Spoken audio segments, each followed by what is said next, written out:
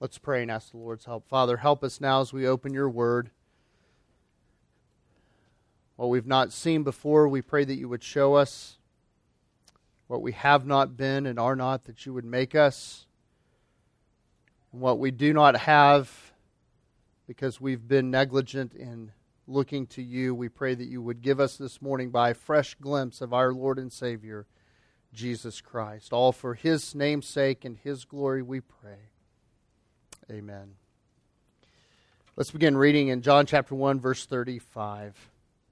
Again, the next day, John was standing with two of his disciples, and he looked at Jesus as he walked and said, "Behold, the Lamb of God." The two disciples heard him speak, and they followed Jesus. And Jesus turned and saw them following and said to them, "What do you seek?" They said to him, "Rabbi," which translated means teacher, "where are you staying?" He said to them, "Come and you will see." So they came and saw where he was staying, and there they stayed with him that day, for it was about the 10th hour. One of the two who heard John speak and followed him was Andrew, Simon Peter's brother. He first found his own brother Simon and said to him, "We have found the Messiah," which translated means Christ. He brought him to Jesus, and Jesus looked at him and said, "You are Simon, the son of John. You shall be called Cephas," which is translated Peter. It's often been said that it's not what you know, it's who you know that ultimately matters. And as John continues to record the early days of Jesus' ministry, one thing becomes strikingly clear: that it has never been more important than who you know when it comes to Jesus. It's not what you know, it is who you know. This section of John's Gospel opens with great flair and exclamatory introductions by the Baptist, who once again calls us to behold this morning the Lamb of God and to know the person of Jesus of Nazareth. He is the long-awaited Messiah. He is the Lamb of God who has come to take away the sin of the world. Many people knew their Old Testaments. Many people knew John the Baptist. But what really matters here in this text this morning is that they know the Messiah. It's not enough simply to know what the Old Testament taught. It's not enough to simply know the ministry of John the Baptist. They need to know Jesus. And so we find this call of Christ here in this brief account that demonstrates the importance of knowing Him. Here in this passage this morning, we find several traits that are related to the call of Christ that I want you to see with me this morning. And when we see Jesus, when we behold Him as the Baptist commands us to do, behold the Lamb of God, these traits will be found in us too. Just as they are in Andrew, just as they are in Peter and Philip and Nathanael to come. And so we want to see those traits this morning, and we'll begin with looking first of all at the trait of expectant obedience. Excuse me, the trait of expectant obedience. I want you to notice that this text almost begins to sound somewhat redundant as it repeats itself on the next day and the next day, and these time markers become increasingly important as we see the development of the story. Quickly on the heels of the preceding day, John is again standing with two of his disciples. He himself has been a witness to the details of the Messiah. He is an eyewitness. And he speaks of things that only an eyewitness could know. And so as John opens this next day, he is giving us accounts that come from a man who was there. He knew what was going on. He wasn't getting it from secondhand sources. John is there. He records details such as time, such as the sun rising, all of those things, and it heightens our expectation as we come to the text this morning. One thing we learn as we look at this is what was central the day before is central still, and it is the arrival on the scene of Jesus of Nazareth. And so we have John standing there with two of his disciples, men who had followed him, men who had come to be influenced by his ministry. And they're standing there with John as John once again on a new day, yet with the same theme, sees the Lamb of God. And we know that one of those two disciples is Andrew. And probably John himself, the writer of this gospel, who is quick not to name himself, being a humble man. He doesn't name himself as the other disciple. But we know for sure Andrew is there. And they're standing and they're looking along with John the Baptist at Jesus. They are gazing upon him. As John the Baptist sees Jesus, he does what anybody would do who has seen the Messiah, and that is to begin to direct other people to look at him the way they do or he does. The verb here for beholding and looking at Jesus is one of intense gaze. It's a focused attention, Murray Harris says. They're looking nowhere else and for no one else. They're focused on Jesus in a singular and powerful way. As it's been said before, the truth for John the Baptist at times would almost be too great. He would look at Jesus and he would behold Jesus, and like we've all said at one point in our life or another, some things are too good to be true. And John the Baptist, through this intense gaze, would question whether or not he was seeing things rightly. Are you the Messiah? As we talked about last week. So in awe of who Jesus was, yet tinged with shock at his glory and his majesty, at what he had come to do, John finally concludes, this really is him. Imagine with me for a moment trying to comprehend all that happened in that day. Or in those days. We have the very emphasis on the days here. On this day, this happened. And on the next day, this happened. And on the next day after this, this happened. Imagine being the one who is there and seeing day after day the Messiah walk through your village or walk past you. And you're trying to get your mind around the fact that this is the man who created time. Who is outside of time. This is the man who has fulfilled all the promises and the prophecies of the prophets before him. This is the man that Israel has been waiting for from Abraham to this day. This is him. The one who carries all of the divine titles and the divine names given throughout the Old Testament. This is him. Throughout Scripture, 700 plus divine names and titles given to God. And here is God in the flesh, the one who carries them all. Imagine being there on that day. Imagine looking at Jesus and realizing this is the judge of all the earth. This is the man to whom every human being will give an account. This is the man that if were he not to exist, nothing would exist. Imagine seeing him and trying to wrap your mind around that kind of awe. This is him. It really is. And yet he has human flesh and blood. He's man as we are, truly man. And he's not come to destroy as he has the power to do, as he did in the Old Testament. He's come to save. What a shock. What a shock this was for the Baptists, for those other men who saw Jesus that day. And so John cries out again, "Behold, the Lamb of God."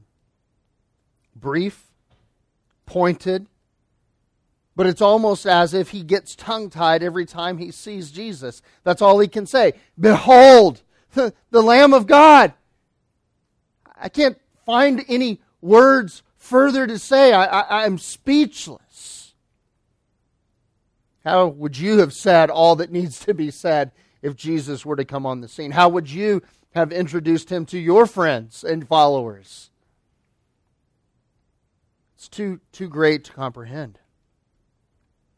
But what matters is that they see and they comprehend. They know this man, this Jesus.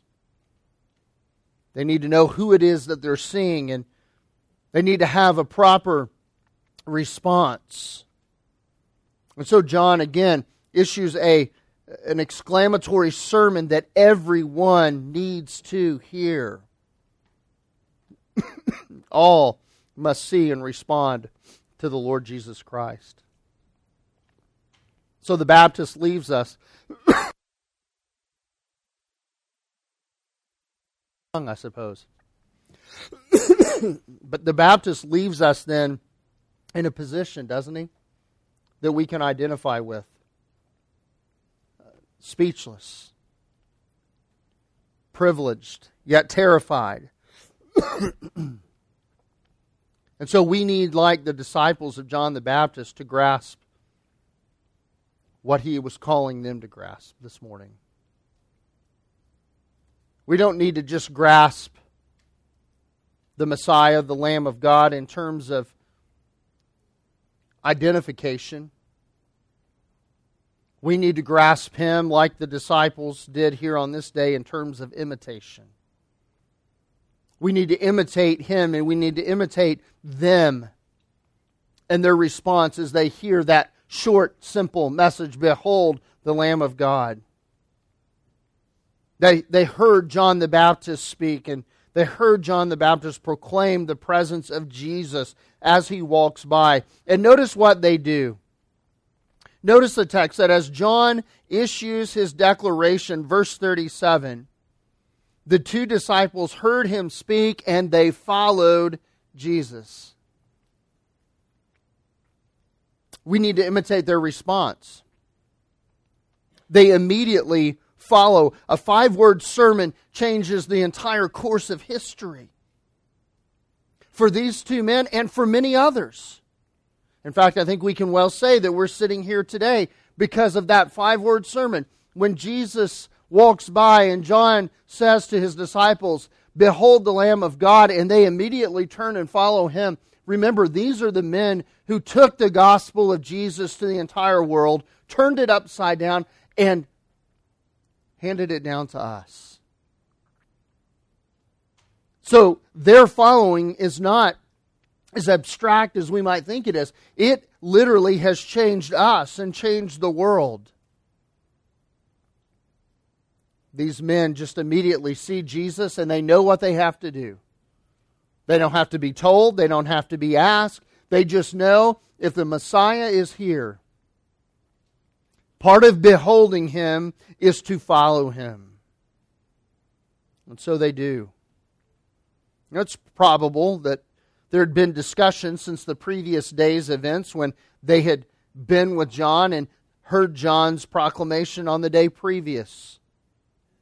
It's certain that these men, Andrew and later Peter and Philip and Nathanael, were Jewish men who knew their Old Testament.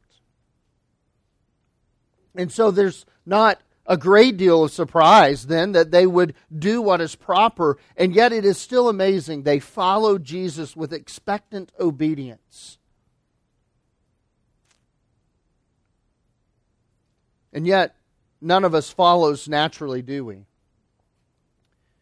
We don't just wake up one day as sinners and say, I think I'll follow Jesus today.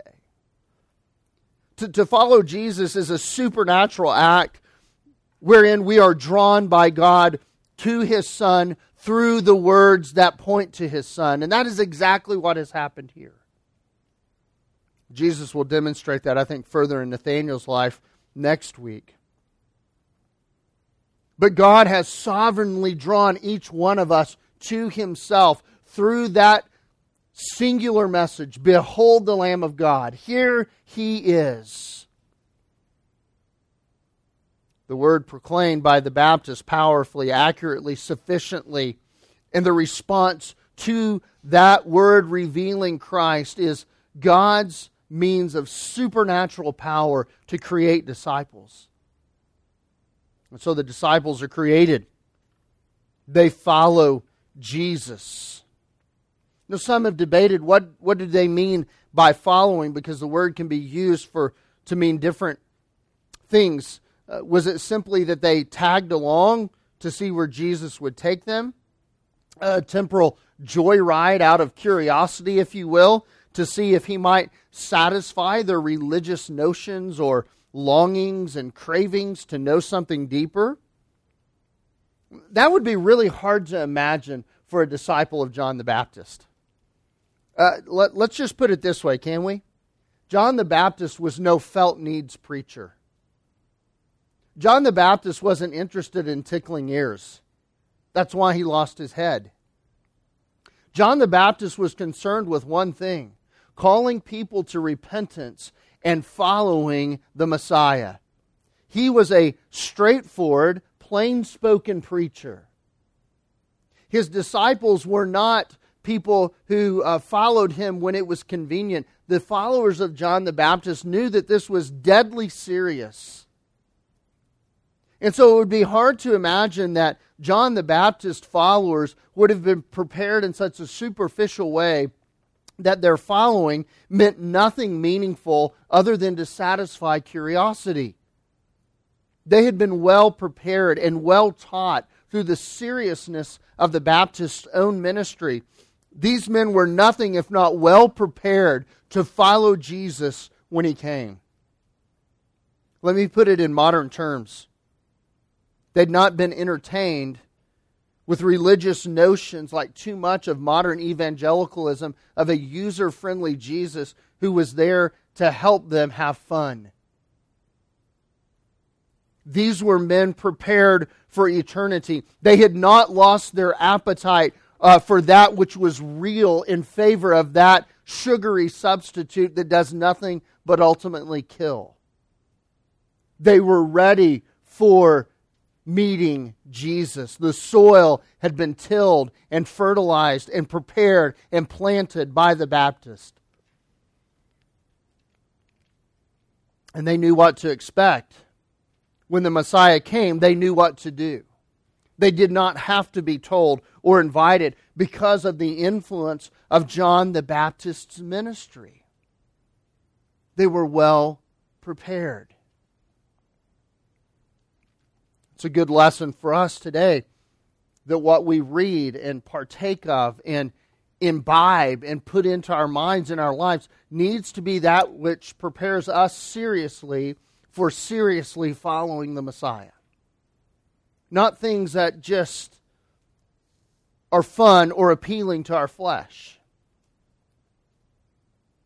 Put the right things in and you'll get the right things out. And so we find that with the Baptists, they follow with expectant obedience. And so it's not a trivial type of following, a casual following. It is intentional. It is serious. It is committed. Second, we could look at their following Jesus as an abandonment of the life they had known, to pursue God in the life that He had created for them and for His kingdom purposes. And that is, after all, isn't it, where these men land? In this second vein of following. This appears to be true, especially with Andrew's response. You see, Andrew is not only willing to stake his life on following Jesus, he's willing to stake his brother's life on it too. Now, if you love somebody, if you care about somebody, you don't invite them to do things that are harmful to them, do you? You don't invite them to believe things or to do things that could be detrimental to them. But Andrew is so committed, he is so believing that Jesus is who the Baptist had prepared them for, that he is willing to go get his own brother and bring him into the fray as well. Most family members would never call their loved ones to something that could potentially embarrass them or mislead them. We only give truth to those we love. And so when we consider the call of the disciples here and in the other Gospels, it appears that this is indeed a forsaking of all of their life as they had known it in order to follow Jesus fully and to find fulfillment in Him and in Him alone. Did they understand everything about the Messiah at this point? No. Were they always perfect in their faith? No. Is perfect knowledge and understanding required by Jesus from anyone in order to follow Him? No. None of us have perfect faith. None of us have perfect understanding. But what they did know, coupled with what they heard and saw from John the Baptist and from Jesus Himself, was enough for them to follow. And so they did. They followed the Messiah. My question for you this morning is, have you? Have you followed the Messiah with expectant obedience as these disciples did? Are you believing Jesus to be who the Scriptures declare Him to be? And are you willing to follow and to leave anything and everything behind? If not, why not? We know more than they did. We live on this side of the resurrection and this side of the ascension. We have the blessing of so much more than they had. Even though they saw Him in the flesh, face to face, we have the revelation of God's written and completed Word. Why aren't you following Jesus? What's stopping you from believing Jesus? Is it pride? Is it idolatry? Is it rebellion? Or perhaps it's timidity. Maybe it's that we think we surely are unable to follow Jesus because I don't know enough, or it's not clear enough. Those are no good reason, just as the others are not a good reason. Because the Scripture reveals that in Christ there is hope, and hope is the next trait exhibited by these disciples. As they obediently follow, notice the next trait is one of examining confirmation. That they followed Jesus, verse 37, and in verse 38, Jesus turned and saw them following and said to them, "What do you seek?" And they said to Him, "Rabbi." That clues us in. They're wanting to be taught. That they view Him as one who can explain, because rabbi means teacher. And they ask Him the question, where are you staying exactly? You see, what they understood was, when the first time they see Jesus and they encounter Jesus, that they understand one thing, that it is the voice of God piercing their world. They know something different has come. Someone different has come. This is not just John the Baptist. Some voice, some powerful voice has penetrated their world. And I want you to notice Jesus' response to them. As they begin to follow, Jesus doesn't chide them for what they don't know. Jesus invites them to ask what they don't know. What is it you seek, He says. He doesn't beat them over the head with, you should know better, you should know this, you should know that. Jesus says, what do you seek? What would you like to know? And they come with expectant hope. They come excited to examine Him and to ask Him questions. So much so that they understand this. Standing on the side of the road, probably not a good enough venue to ask all the questions they have to ask. It's going to take a while. We're going to need all night. And so Jesus invites them because it's what we would say is 4 p.m. in the afternoon, the 10th hour. Measuring from 6 a.m. as the Jewish clock would have done, it's about 4 p.m. in the afternoon. And Jesus says, what are you seeking? And they say, do you have enough time? Where are you staying? We'll need to go to wherever it is you're staying in order to ask what we really need to ask. Remember, Jesus doesn't ask because he needs information. He asks in order to give confirmation, to give them the opportunity to confirm what it is they seek and to confirm what it is they already think.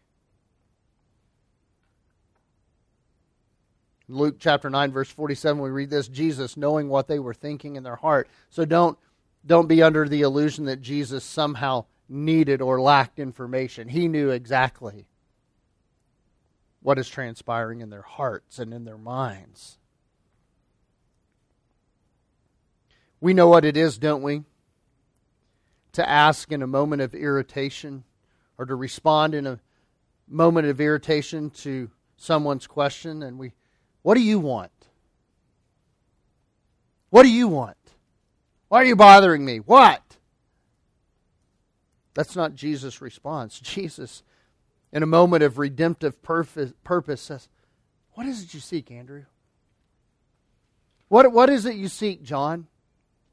What would you like to know? He's not come to condemn. He's come to save. He's come to help. He's come to heal. These men, so well schooled in the school of John the Baptist, prepared for repentance and faith in the Messiah, suddenly meet Jesus. And they begin to question. They begin to want to know more about Jesus and about what he had come to do.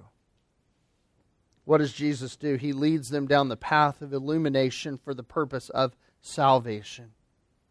Come to the house where I'm staying tonight. Come and you will see, he says. And their response is not one of immediate content. They didn't get all the answers right then. Rather, they request a deeper conversation.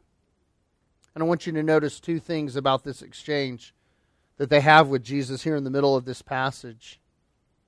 Number one, it's steeped in reverence. Notice how they approach him, Rabbi. It was a very esteemed title in their day. He is a teacher. The term rabbi didn't come to mean teacher until later on in Jesus' time. Previous to that, in the Old Testament, to refer to someone as rabbi was to refer to them as a leader, one of highest rank or importance. And so they are referring to him, no doubt, not only as a teacher, but as one who is highly esteemed. When we come to Jesus, we ought to come in the same way, to come reverently and humbly before one who knows all things, one who is truth himself, one who leads and guides into all truth, one who is highly esteemed in the highest position and the highest place. Is that how we approach Jesus? In John chapter 6, verse 68, just coming up in a few weeks, Peter issues what I think is one of the sweetest, most tender responses to Jesus. Simon Peter answered him and says to him, Lord, to whom shall we go? You have the words of eternal life. Who else can answer like you do, Lord Jesus? Who else has these kind of answers? You have the keys. You have the words of eternal life. Teach us, Lord. And that appears to be the heart of Andrew here and John as they seek to follow Jesus. They are steeped not only in reverence, but they're steeped in an understanding in the depth of who Jesus is. He's the well of wisdom that cannot be casually drawn from. Can I put that in modern terminology for you this morning? Jesus is not someone who can simply be known by an hour in church on Sunday morning. We come to Jesus so casually that he's so shallow that we can get all we need of Jesus in, 50 minutes of sermon on Sunday morning. That is absolutely the furthest thing from the truth. We are talking about the eternal mind of God. And these disciples realize that. We can't just get Him every once in a while, for 50 minutes on Sunday, maybe a podcast or two throughout the week, and that's all there is, and we've got Jesus, we've got Him figured out. No. It is a lifetime of drawing from that well. A commitment that they know, as committed as they will be, can never be fully satisfied. Who can get to the bottom of who God is? Brothers and sisters, I've got news for you. If you think that when you reach heaven, you're going to know everything there is to know about God, and that heaven from that point on becomes a little tedious and mundane, you've got another thing coming. We will never tire or be able to fully plumb the depths of the greatness of our God. Ever. And these disciples realize that. That's why they're requesting a longer audience. It's a full commitment, a total commitment of life and time to know Him as He should be fully known. The living Word invites them, come and you will see. Not take a bite and see how you like it, and that'll be enough. No, come, as in permanently come. Fully come, and you'll see who I am. It's one of the travesties of modern evangelicalism is soundbite Christianity. One-page devotionals. And if you do a one-page devotional, I'm not knocking that per se. But there's so much more. So much more in the Word of God. In walking with God, meditating on who He is. Was 5 minutes in the morning really enough? 15 minutes really enough? Is 1 hour really enough? Martin Luther was once asked how it was that he could spend 3 to 4 hours every morning in prayer, seeing that he had so much to do and so much to accomplish. And they said, one of his students asked him, how can you afford to pray for 3 or 4 hours every morning? He said, I am too busy not to. I am too overwhelmed not to spend time with the King of Kings and the Lord of Lords, communing with God in prayer. What does our desire for Jesus say in terms of how much time we spend getting to know Him? Are we content with mainstream American evangelical Christianity? There's just a little here and a little there and we're fine? Or like these disciples, do we hunger? Do we find when we've been in the Word, when we've been in study, we look at our watch and we say, oh my goodness, I can't believe that much time went by. I just need another, 30 minutes. I don't know what else was on their calendar that day. But whatever it was, they removed it in order to spend time with Jesus. They realized it wasn't what they had known in the past, but who they knew in the present that really mattered. And so they were willing to just throw everything to the wind and go spend the night questioning Jesus. The exact details of that evening are not revealed in Scripture, but we know that they were spent in the presence of God Himself. And the results that came as a follow-up to that night certainly prove what must have been talked about. Again, it didn't make perfect men immediately. They didn't go out and have perfect, unwavering faith. They didn't go out and never sin again. That's not it at all. But they did go out from there changed, following Jesus more fully and completely than they ever had. And I guess that's the lesson for us, isn't it? That when you're filled with the truth of who Jesus is, you have no filter to stop you from saying what you've learned. These men couldn't keep silent any longer. As they grew and they knew more about Jesus and more about Jesus, they just couldn't be silent. When you get to the book of Acts, you find a collection of sermons. They could not shut their mouths, even in the face of death and persecution and prison. Even that couldn't stop them. They just were so moved by knowing Christ. I want you to notice the last trait this morning, particularly of Andrew, and that is the trait of excited introduction. Expectant obedience,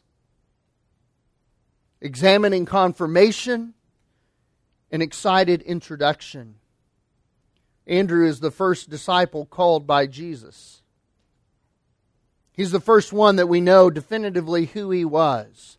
But there are several remarkable things about Andrew that I want to be remarkable in my life, and when I die, maybe even put on my headstone. Here lies a man who introduced others to Jesus. What a great way to be known. The most unremarkable disciple does the most remarkable thing, and that is this, that every time we find him in Scripture, he's bringing someone to meet Jesus.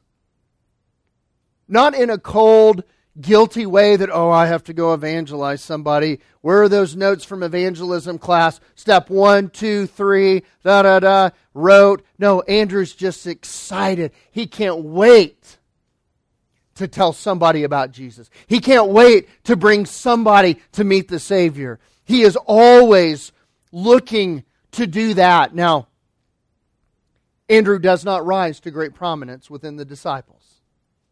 Within the 12 that Jesus chooses, Andrew is one of those who is often in the background, even though he has perhaps one of the most powerful roles among any of the disciples. What is that role? Bringing people to Jesus. He himself seeks no power, apparently. And that's what makes him remarkable for our study. And here's what we learn about this eager disciple. He was a man of humility. I want you to notice how he's introduced. Verse 40. One of the two who heard John speak and followed him was Andrew. Andrew, Simon Peter's brother. We haven't even met Peter yet, and yet here's Andrew getting introduced as, oh, that's Peter's brother. You know, some of you may have had siblings or a parent, and you're known because you're the sibling or you're the son or the daughter, right? And you find yourself going, I just want to be my own person.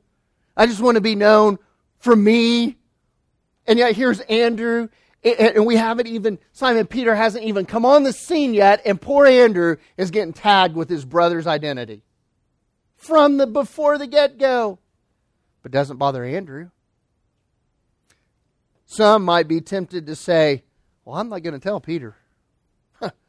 I want this to be my thing. I don't want Peter joining in, because you know what happens when Peter gets involved? Everybody else gets uninvolved. Peter overshadows everybody. I'm going to save this little niche. I'm not going to tell Peter. I'm going to keep Jesus for myself. But Andrew doesn't do that. The first thing Andrew does is run and go get Simon Peter. And says, Peter, you got to come here. Can you imagine what it was like growing up with Peter? Don't you know that those parents broke up more than 1 or 2 fights in that house? Starts with Peter's mouth, ends with others' fists. I mean, these were, we know what Peter's like, right? When Peter thankfully he didn't have guns. He couldn't have had an itchy trigger finger, but he had an itchy sword finger, and he was more than willing to take a swipe at somebody's neck. Thankfully, he was a feckless sword fighter and got the ear. But Peter's a brawler. Peter's a loudmouth. Peter's the flashy guy. Peter's the one up front. And Andrew says, man, well, maybe Andrew went and got Peter because he knew Peter really needed Jesus.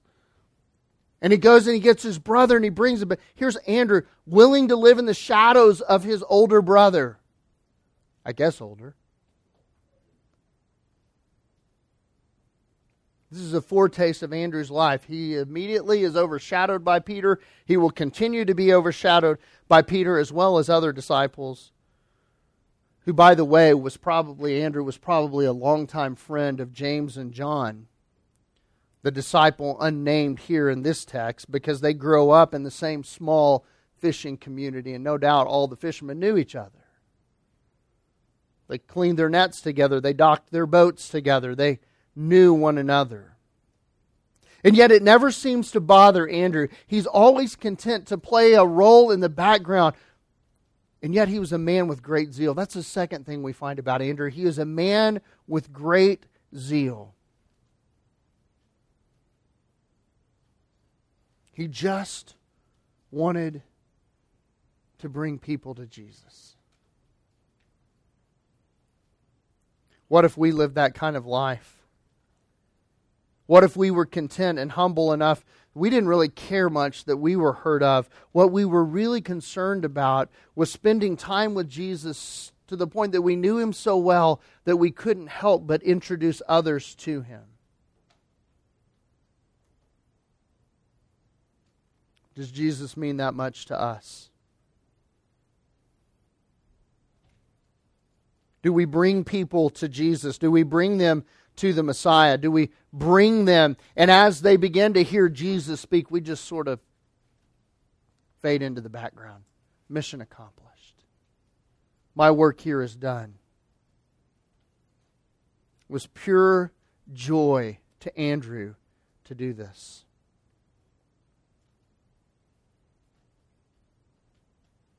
I want you to notice something else about Andrew. Notice what the text says. Verse 42. He didn't just tell Peter, he brought Peter. No, we don't know if Peter was unwilling. It says that he went and he first finds his own brother and he tells him, the next verse he's bringing him. We don't know if Peter said, I'm not going. You're crazy. I've seen too many of those men claiming to be Messiah come through town. I'm not going to another camp meeting with the next Messiah, Andrew. Go back to bed. Go take your meds. Do something. But get out of my way. Next thing we know, Andrew tells, now Andrew's bringing. Peter didn't have much of a choice. Maybe Peter didn't want to go. Maybe it's just another phase for his pesky brother. Who knows? But in the end, Peter is brought by Andrew to Jesus.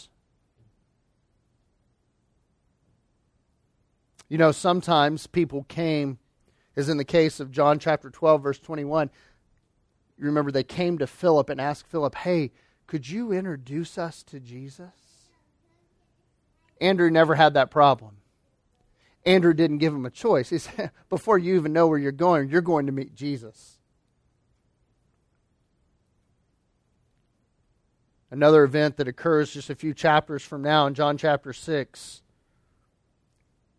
Remember the scenario. There's a crisis that has arisen. There are at least 5,000 people who had been listening to Jesus preach who got really hungry. And I say at least 5,000 because in Jewish times it was common to count only the men present. And so if going by normal Jewish accounting, that would be 5,000 men. If each one of them had a wife and a couple of kids, you can see how quickly that number escalates from 5,000 to 20,000. It's not out of the question. But even at that, feeding 5,000 people is a lot, especially in a day when there's no drive-through, no H-E-B, no place you can just run down to real quick, grab some food, and feed these people. They didn't have, PETA delivery services.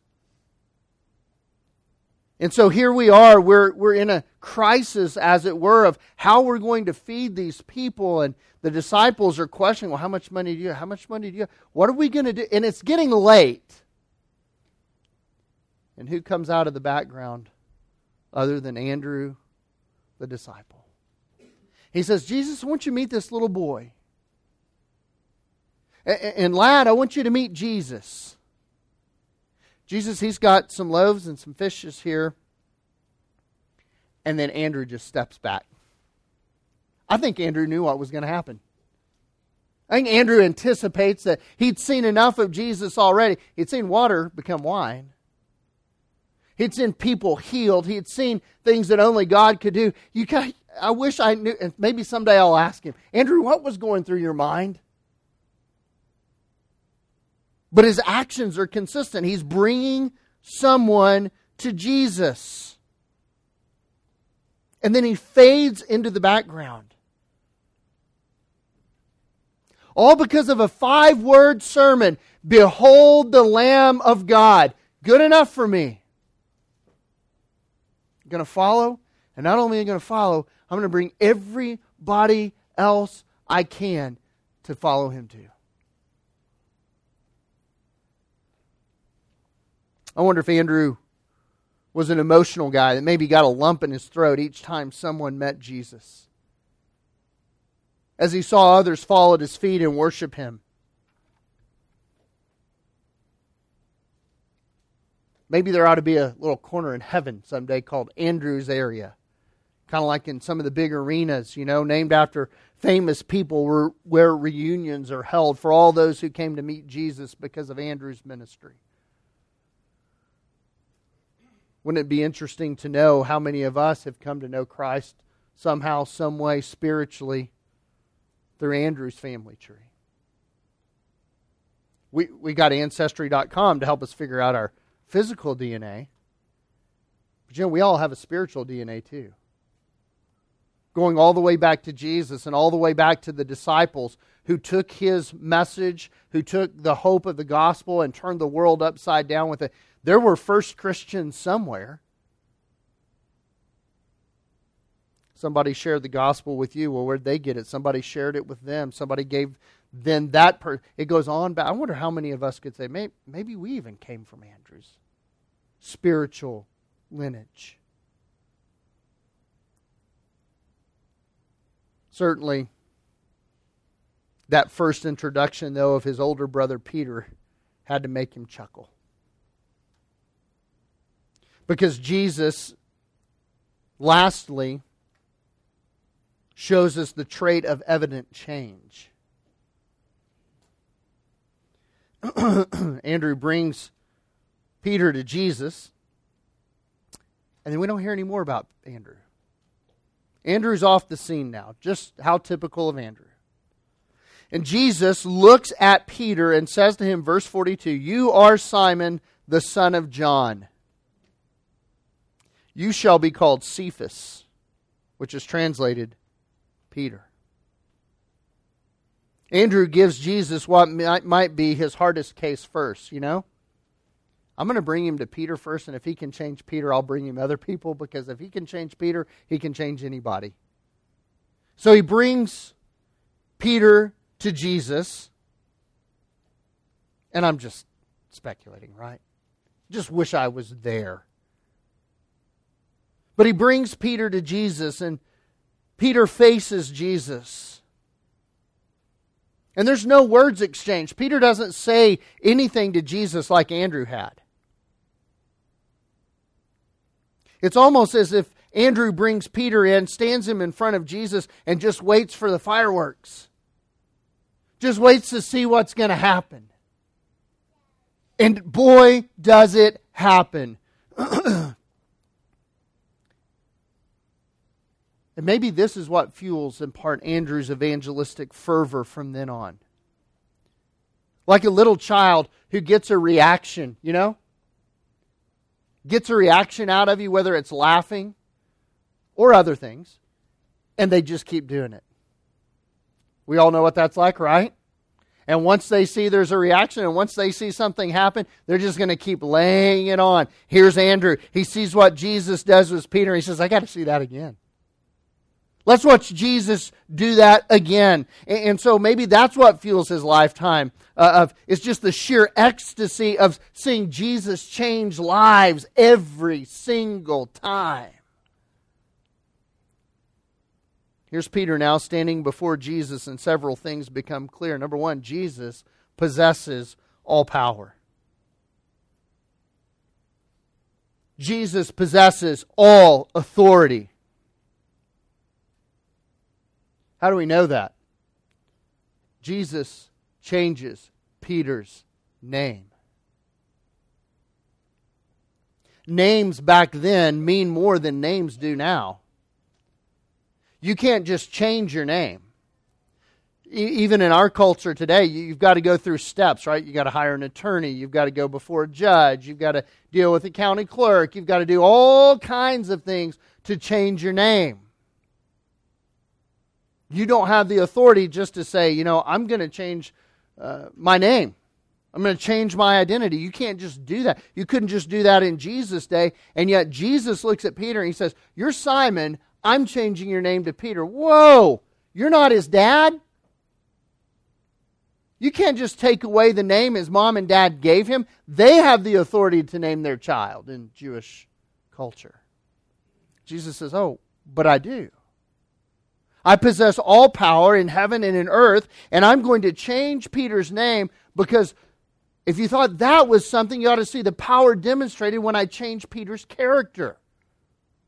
Because Simon, like Abram in the Old Testament, was anything but a steady and faithful man. We remember when we met Abram, right?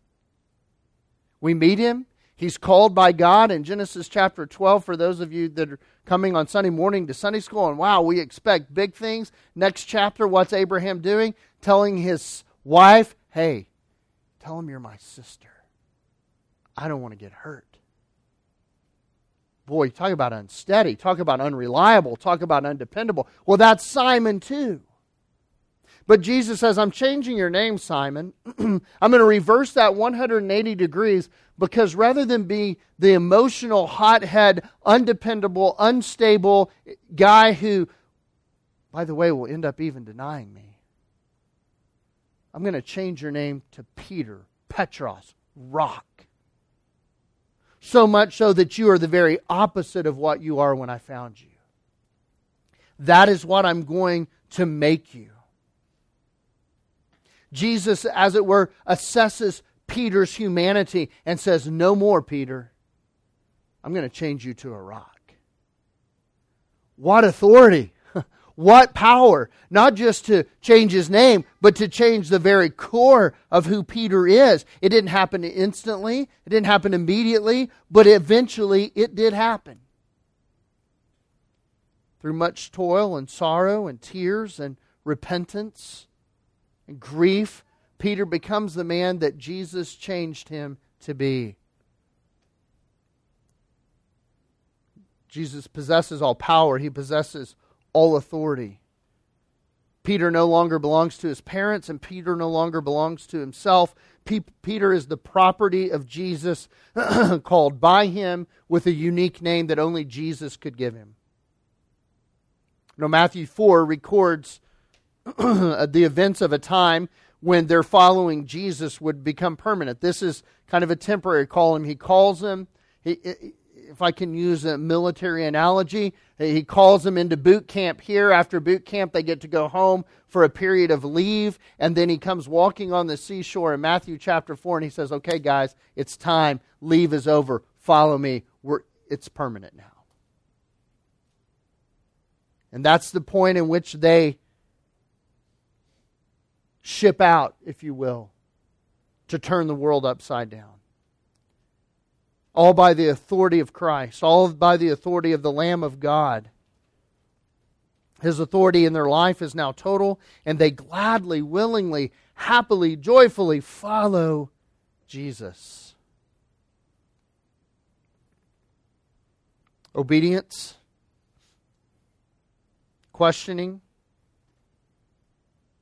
introduction, change. These are all traits that are true of Jesus' disciples from the first to the last. From the greatest to the least, it's true of all of us. Again, it doesn't happen quickly. It's not overnight. So don't be discouraged if you say, "Man, I